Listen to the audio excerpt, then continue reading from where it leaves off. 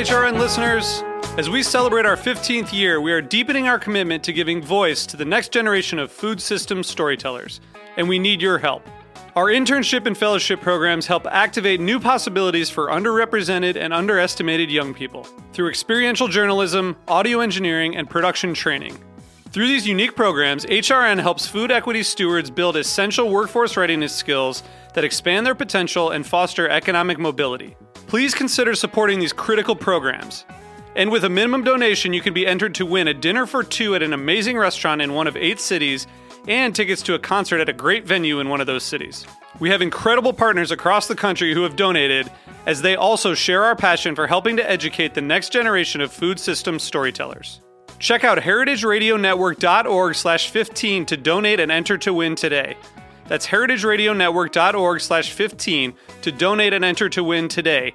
And make sure you donate before March 31st. Thank you.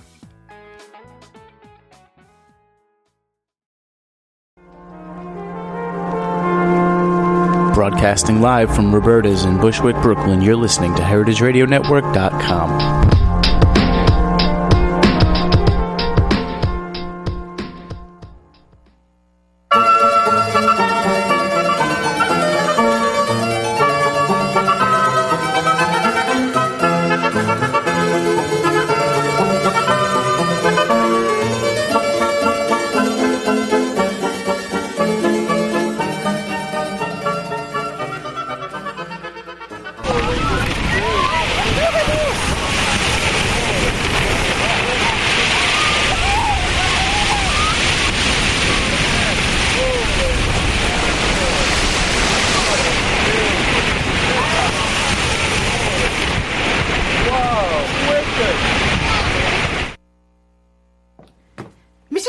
I must protest.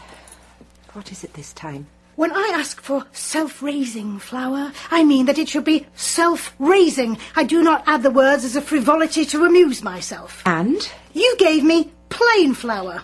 So I have a day's baking to throw out unless I am to serve his lordship with a plate full of bricks. Why didn't you check that it was right? Now, don't start blaming me.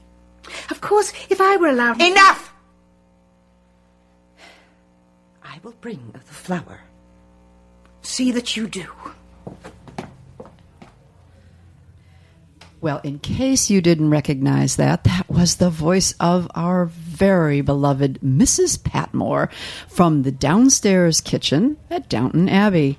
And I thought it would be quite interesting and a lot of fun to talk about the food of the Edwardian era and what goes on at Downton Abbey downstairs, much like the upstairs, downstairs that a lot of people would remember from years ago, the Masterpiece Theater. Once again, we have Downton Abbey, and it is just creating waves of fanaticism with people who tape it, watch it over and over again, and can't wait for the next season. And here to join me to talk about the specifics of what might have been going on is culinary historian Kathy Kaufman. Kathy is an independent scholar, a writer, an author, and the chairman of the Culinary Historians of New York. Welcome, Kathy. Thank you so much, Linda. And I might say we are sitting here having our afternoon tea, getting in the mood. Absolutely, right? In the mood. Good, strong tea, as it should be in England. Well, in watching Downton Abbey, and I have to admit, I confess, I am one of those who have been addicted. Just love what goes on downstairs, love the table settings, love all the drama that's surrounds it. Much of what happens in this series happens in the kitchen, I have to say, or within the purviews of the service staff. And food was always so important, and it seems like they were always eating. As Mrs. Patmore said at one time, she was exhausted because every day was a banquet. That's what you do at a country house. After all, you don't have the immediate distractions of popping off to the theatre, as you might in London, and the country house was built on the premise that it would be, in some senses, self-sufficient. You had game and hunting possibilities. You had the garden. You could go foraging for berries and all sorts of wonderful things, and food and the dining room was one of the main focuses of the day. It is not surprising that so much would take place both in the dining room and then all the fabulous little intrigues and conflicts and frustrations and pressures that you feel in the downstairs. That's very, right. very difficult. Indeed. Well, I read somewhere that they said in the food, yes, it was, they were eating all the time, but they said that was the one area where it was precisely the duty to impress with the food they put on the plate.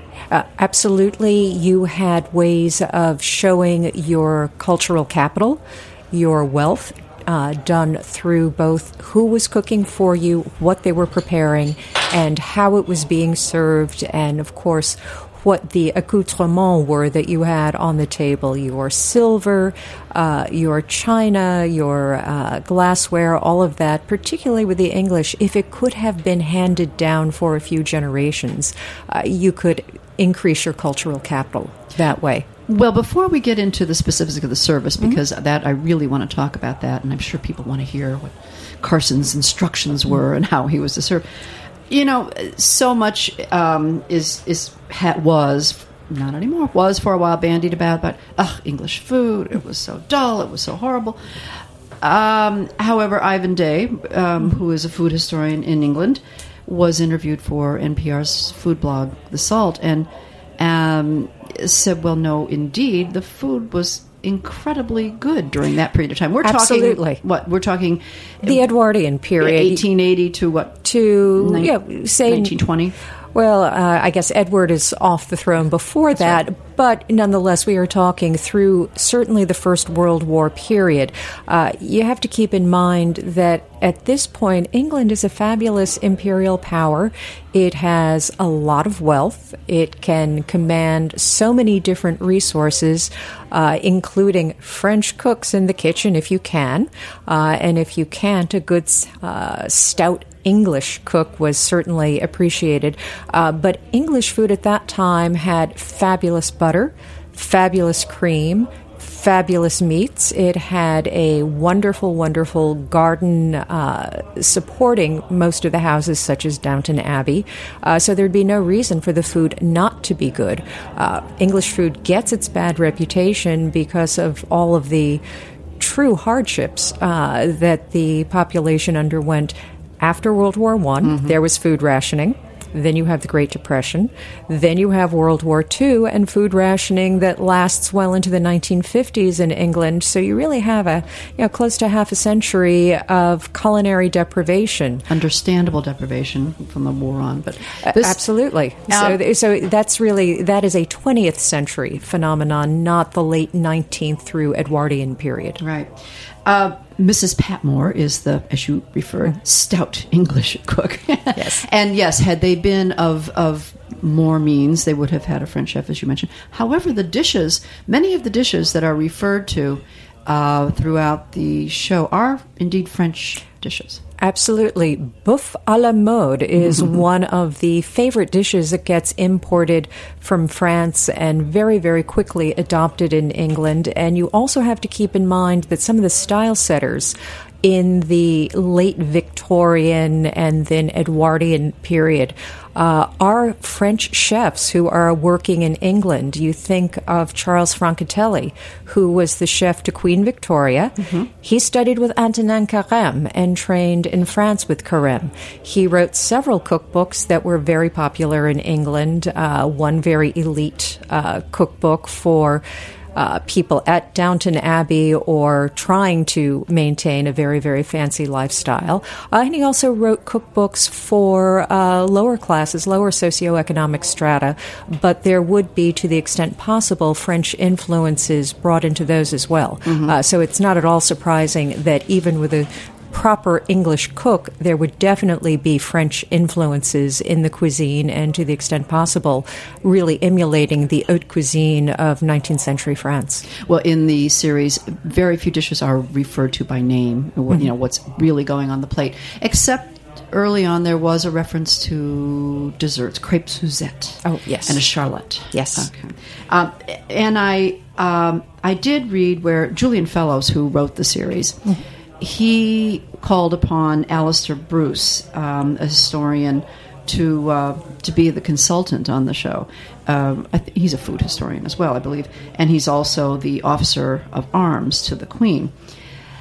Now, because there is an English woman cook, not chef, cook in the downstairs Absolutely. kitchen, evidently he based many of the meals, or most of the meals in the series, on Mrs. Beeton's book of household management. And it's a fabulous book. Absolutely. And this was published just prior to the period that we're watching in the Absolutely. series. I think it's 1868 is the date for Mrs. Beeton. And so there we would see more, not necessarily French dishes, but more, but still they would be elite dishes. There would be very elite dishes, and there are plenty of recipes in Mrs. Beeton that are by their French names. And when you look at the illustrations to Mrs. Beeton, I'm sure the listeners will have seen copies of these illustrations. They may not realize they're from Mrs. Beeton, but they're these wonderful pyramids of, sweets, heavily garnished fish, beautiful roasts, all sorts of food, really arrayed in pyramids, which is what Mrs. Beeton was all about. She was giving French cuisine for a proper middle-class Victorian household, and of course middle class at that point was someone who had a couple of servants. They had a cook. It's not what we think of as middle class. It was a different definition of middle class, but it was certainly people who were living in a very stylish, if somewhat sensible manner, because of course Mrs. Beeton would not want you not to be sensible. Right. But the food would have definitely been highly ornamented and ornamental. Yeah, kind of a 19th century Julia Child, if you will. I think more of a 19th century Martha Stewart maybe in many that way, ways. yeah, I right. think, yes. I think Julia was a little less ornamented than Martha. Yeah, bringing the French dishes certainly to the classes. Let's talk a little bit about, in fact, the table settings. They're beautiful tables. They don't show. Unfortunately, you never get to see a precise close up of Right. how they've reproduced it. But I'm sure that this Alistair Bruce, did his homework and Yes. being the in the service of the Queen, it's de rigueur for him. What would we see on a typical table of this gentried class and of this period in terms of a formal setting? Well, a formal setting would start with the tablecloth, which would have to be a pristine linen or damask cloth. There would be a crease down the middle, which would be the guide to the butler for arraying everything else on that. That center crease was considered very, very important. In England, unlike in the U.S., while you would have some flowers and you would certainly have silver candelabra and your wax candles, it would not be overly profuse. I think there's an interesting juxtaposition between an American table of this time and an English table. And the American table is actually rather gaudy by comparison. The English table is a little more refined, a little more discreet. You would certainly have your placeholder plate. You would have several glasses arrayed for the first several courses. A big plate, you would have probably no more than 2 forks, a soup spoon, and 2 knives put out at the beginning of the meal. And those would go tines facing up, unlike the French custom of having them tines facing down, which is something that the Americans were never quite sure what they should be doing. So it goes both ways in America at this point. You would then have stacks of dishes ready to go for subsequent courses, additional silverware ready to go. There would be decanters lined up with your wines that would be ready to go. And of course, wine would be matched to the courses, although the matchings may be a bit different than what we're used to today. If you look at some of the menus from the 1890s, it's rather horrifying for our modern palates to think sauterne with raw oysters, but that would have been a very, very popular pairing. Yeah, interesting.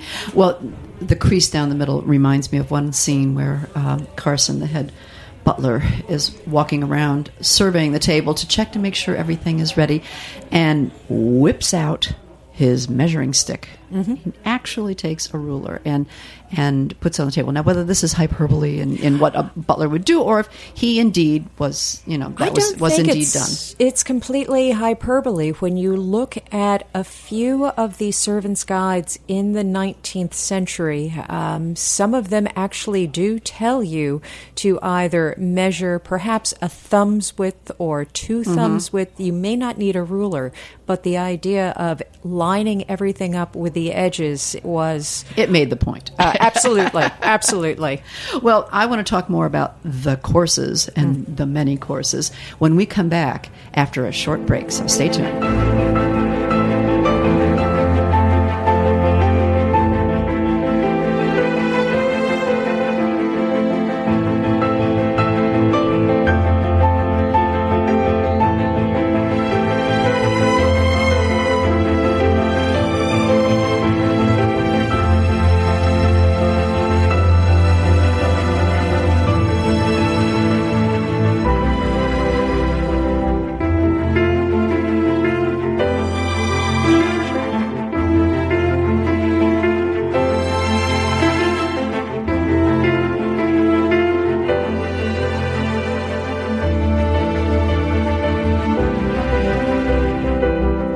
The following program has been brought to you by Cane Vineyard and Winery. Cane Vineyard and Winery supports Heritage Radio and the growing movement to change how Americans eat and how we think about our planet. For more information, visit www.cane5.com.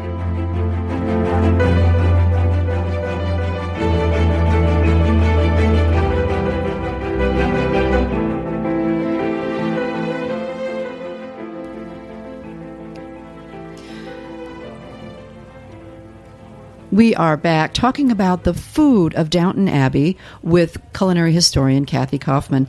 And Kathy, you had mentioned before the break all the dishes, all the plates that would be ready for the many courses. Let's talk about how many courses. Let's say in not your well, it actually would be the standard Wednesday night dinner, but let's talk about a little bit more of a show, an elegant Saturday night when you had a few guests up from the city. A few guests from the city, perhaps the local pastor over and all of that, yes. And an eligible young bachelor. Yes. Oh, we always need eligible young bachelors, don't we? The number of courses could vary, but at absolute minimum, you would assume there would be about 6 courses, starting most typically with oysters, or if it's not an R month, raw clams. You have to keep in mind that the prohibition against oysters in months without an R was very, very firmly adhered to. And refrigeration was not. It was not all over. You would not have the same ease and convenience, but you would have ice houses. It wouldn't actually be that hard, and the transportation from coastal areas in England into the countryside would make oysters a relatively easy product to handle, surprisingly so. After that, you would have a soup, or actually, if you were doing an elegant meal, you would probably have 2 soups, a choice between a clear consommé and then a cream, or sometimes what they call a thick soup. It could be some sort of pureed vegetable potage, something like that. Now, we were talking prior to the show about the china and how it was much different than what we would imagine today. Although some people still have collections of it. It's around. You see it in many restaurants as well. The soup would be served in a soup bowl, but more like a coffee cup or a teacup. Well, a bouillon cup with the 2 little handles on either side that you feel you could almost pick them up and sip from them, but of course you would never do that. That would be horrifying. But there were very, very specific rules for eating your soup. One is that you would scoop the soup with your soup spoon and only sip from the edge of the soup. never from the end.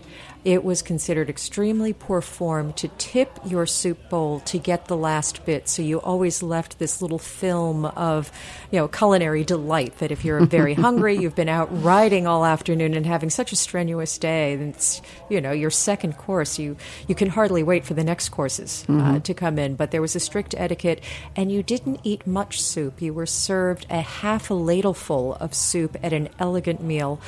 If it was a, quote, casual meal, you were entitled to a full ladleful, but even so, compared to what we think of as modern portions, you're eating much less per course, which of course allows you to have 6 or 10 or 12 or 18 different courses. And then after the soup, we would have? You would have what was called the hors d'oeuvre. And the hors d'oeuvre would be not the little canapé that we think of at a cocktail party, but it could be something en croûte, perhaps a pastry shell with a little bit of creamed chicken.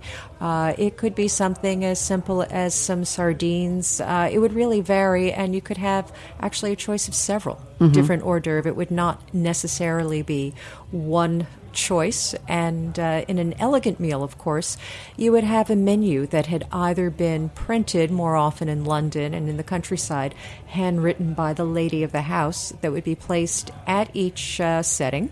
And then the diner would be able to look and decide what it is they would eat, because, of course, the courses would be served by a waiter to the left, and the diner would help themselves from the platter. So you might not particularly like something, but if you saw that none of the hors d'oeuvres were your favorites, you would probably make the best of a bad choice and pick the one that was most appealing to you. Now, that's an interesting point, because there was a scene in one of the episodes which illustrates this very nicely.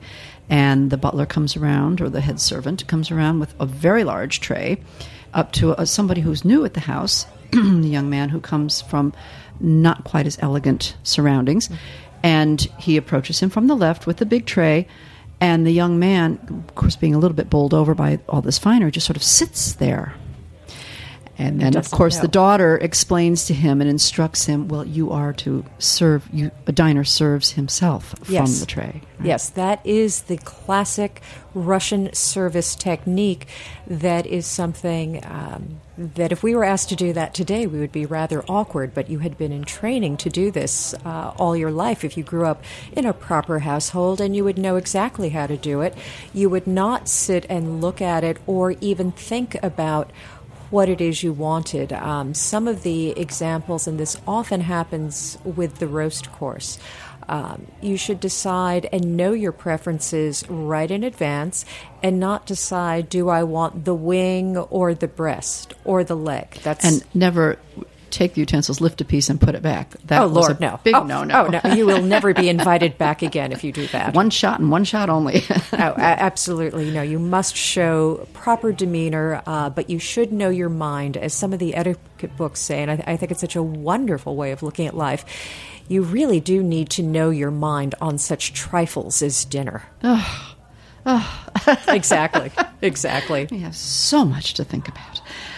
So we made it through the appetizer. Okay, the hors d'oeuvre appetizer course, right? You will then have a fish course, and that could be trout, salmon, sole. So many different things.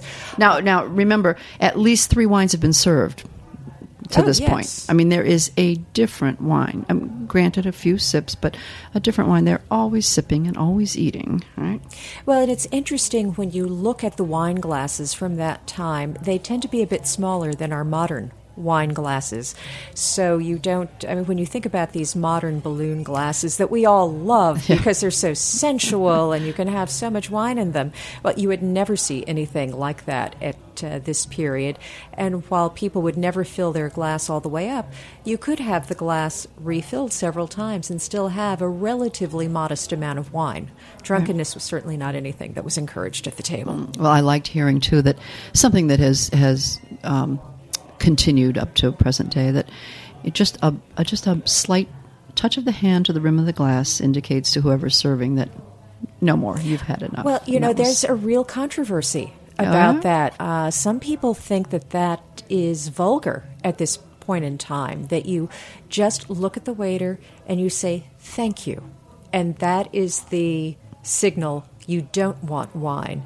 When they come along with the wine, you can either nod or just let them pour. But to stop them, you say thank you. You don't even raise your hand. And I thought it was still always the touch of the rim. That's interesting. I love that. It depends. Yeah. There is no agreement 100% on etiquette. You can find different writers who will say different things. So it depends upon your author whether that's appropriate. No. So we have a fish course coming. How many courses have we had so far? I guess this is roughly four courses at this point. Then you're certainly going to need a roast course. And no red wine will have been served. Generally speaking, I mean, I know there are no, you're probably not exceptions to the rule, but you won't have a red wine until after the fish. You will not have a red wine until after the fish, and even with the roast, some people preferred whites or some preferred champagne. I mean, some people had champagne. Why not? Well, yes, if you can, why not? But they would have champagne throughout the meal. But yes, the roast would be the first course where you would have your red wine, and that would often be a Burgundy or a Bordeaux. That is, the English, they like their claret. Of course, they would never say Bordeaux. They would say claret. We should be accurate and British. Now, most likely we have not seen anything green on the table yet. No vegetables yet. Correct? Not completely true. With the fish course, depending upon the type of fish, you might have boiled potatoes and cucumber salad to go with it, and those would go together. And certainly with the roast course, there would be vegetable garnishes on the roast course, definitely, to come along. So you're starting to get them at this point. It is, of course, possible that even in some of your hors d'oeuvre courses, if you've got one of these little puff pastry things filled with a little cream chicken, there would be peas in it, or asparagus. And depending on the season, your soup might also be a vegetable-based soup. So while you won't see vegetables in the sense of, a meat and two. Yeah, exactly. It's not center of the plate and two. They are being worked into the menu with relative frequency, but not as fundamental as we tend to think of them. So that was a roast course, kind of winding down. Your third course, well, was not that exactly. it? No, Linda. No, there's more to come, and we've actually even gotten rid of the relevé course, which could come between the fish and the roast. But not necessarily, and that could be just any old meat course that was not considered a roast. It might be a braised dish or a boiled dish. But yes, you do have to get to the roast. At some point, you then need to move to Roman punch, which is something that I really wish would come back. Roman punch is a flavored, slushy wine, and it's a palate cleanser, and it's just absolutely delightful and something that really should come back in style. I think that's one of the few things that I would say must come back from the Edwardian times. And it was the French, did the French then, where did we get the sorbets in between? Was that from... Which came first, the slushy wine or the sorbets as the palate cleansers? I mean, that was...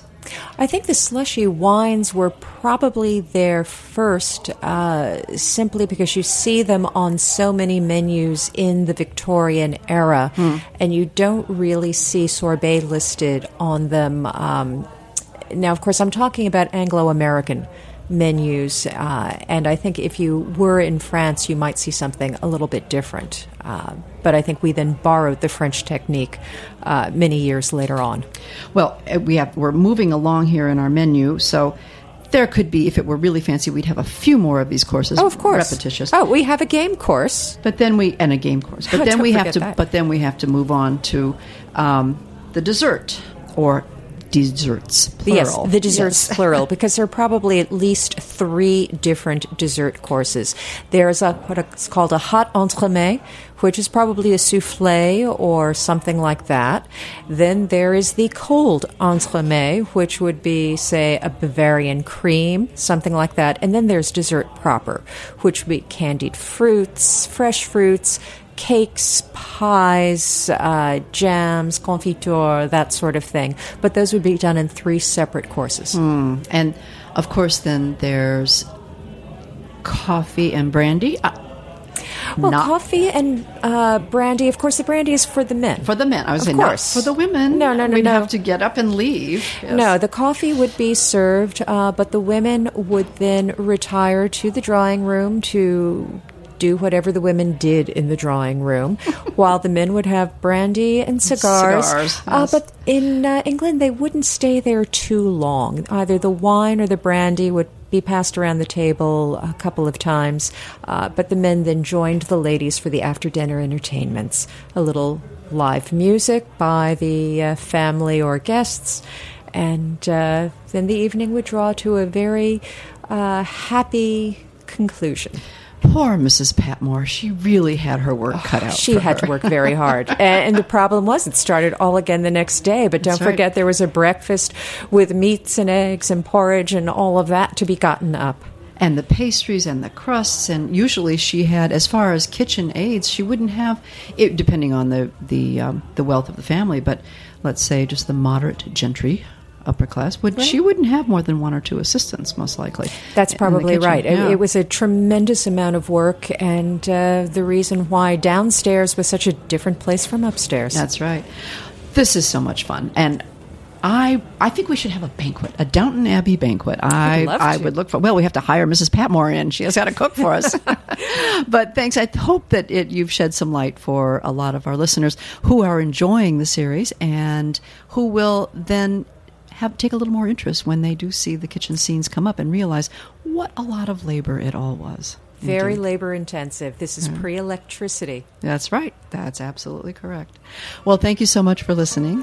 Again, this has been A Taste of the Past, and I'm your host, Linda Palacio. Thanks to Kathy Kaufman. Thank you.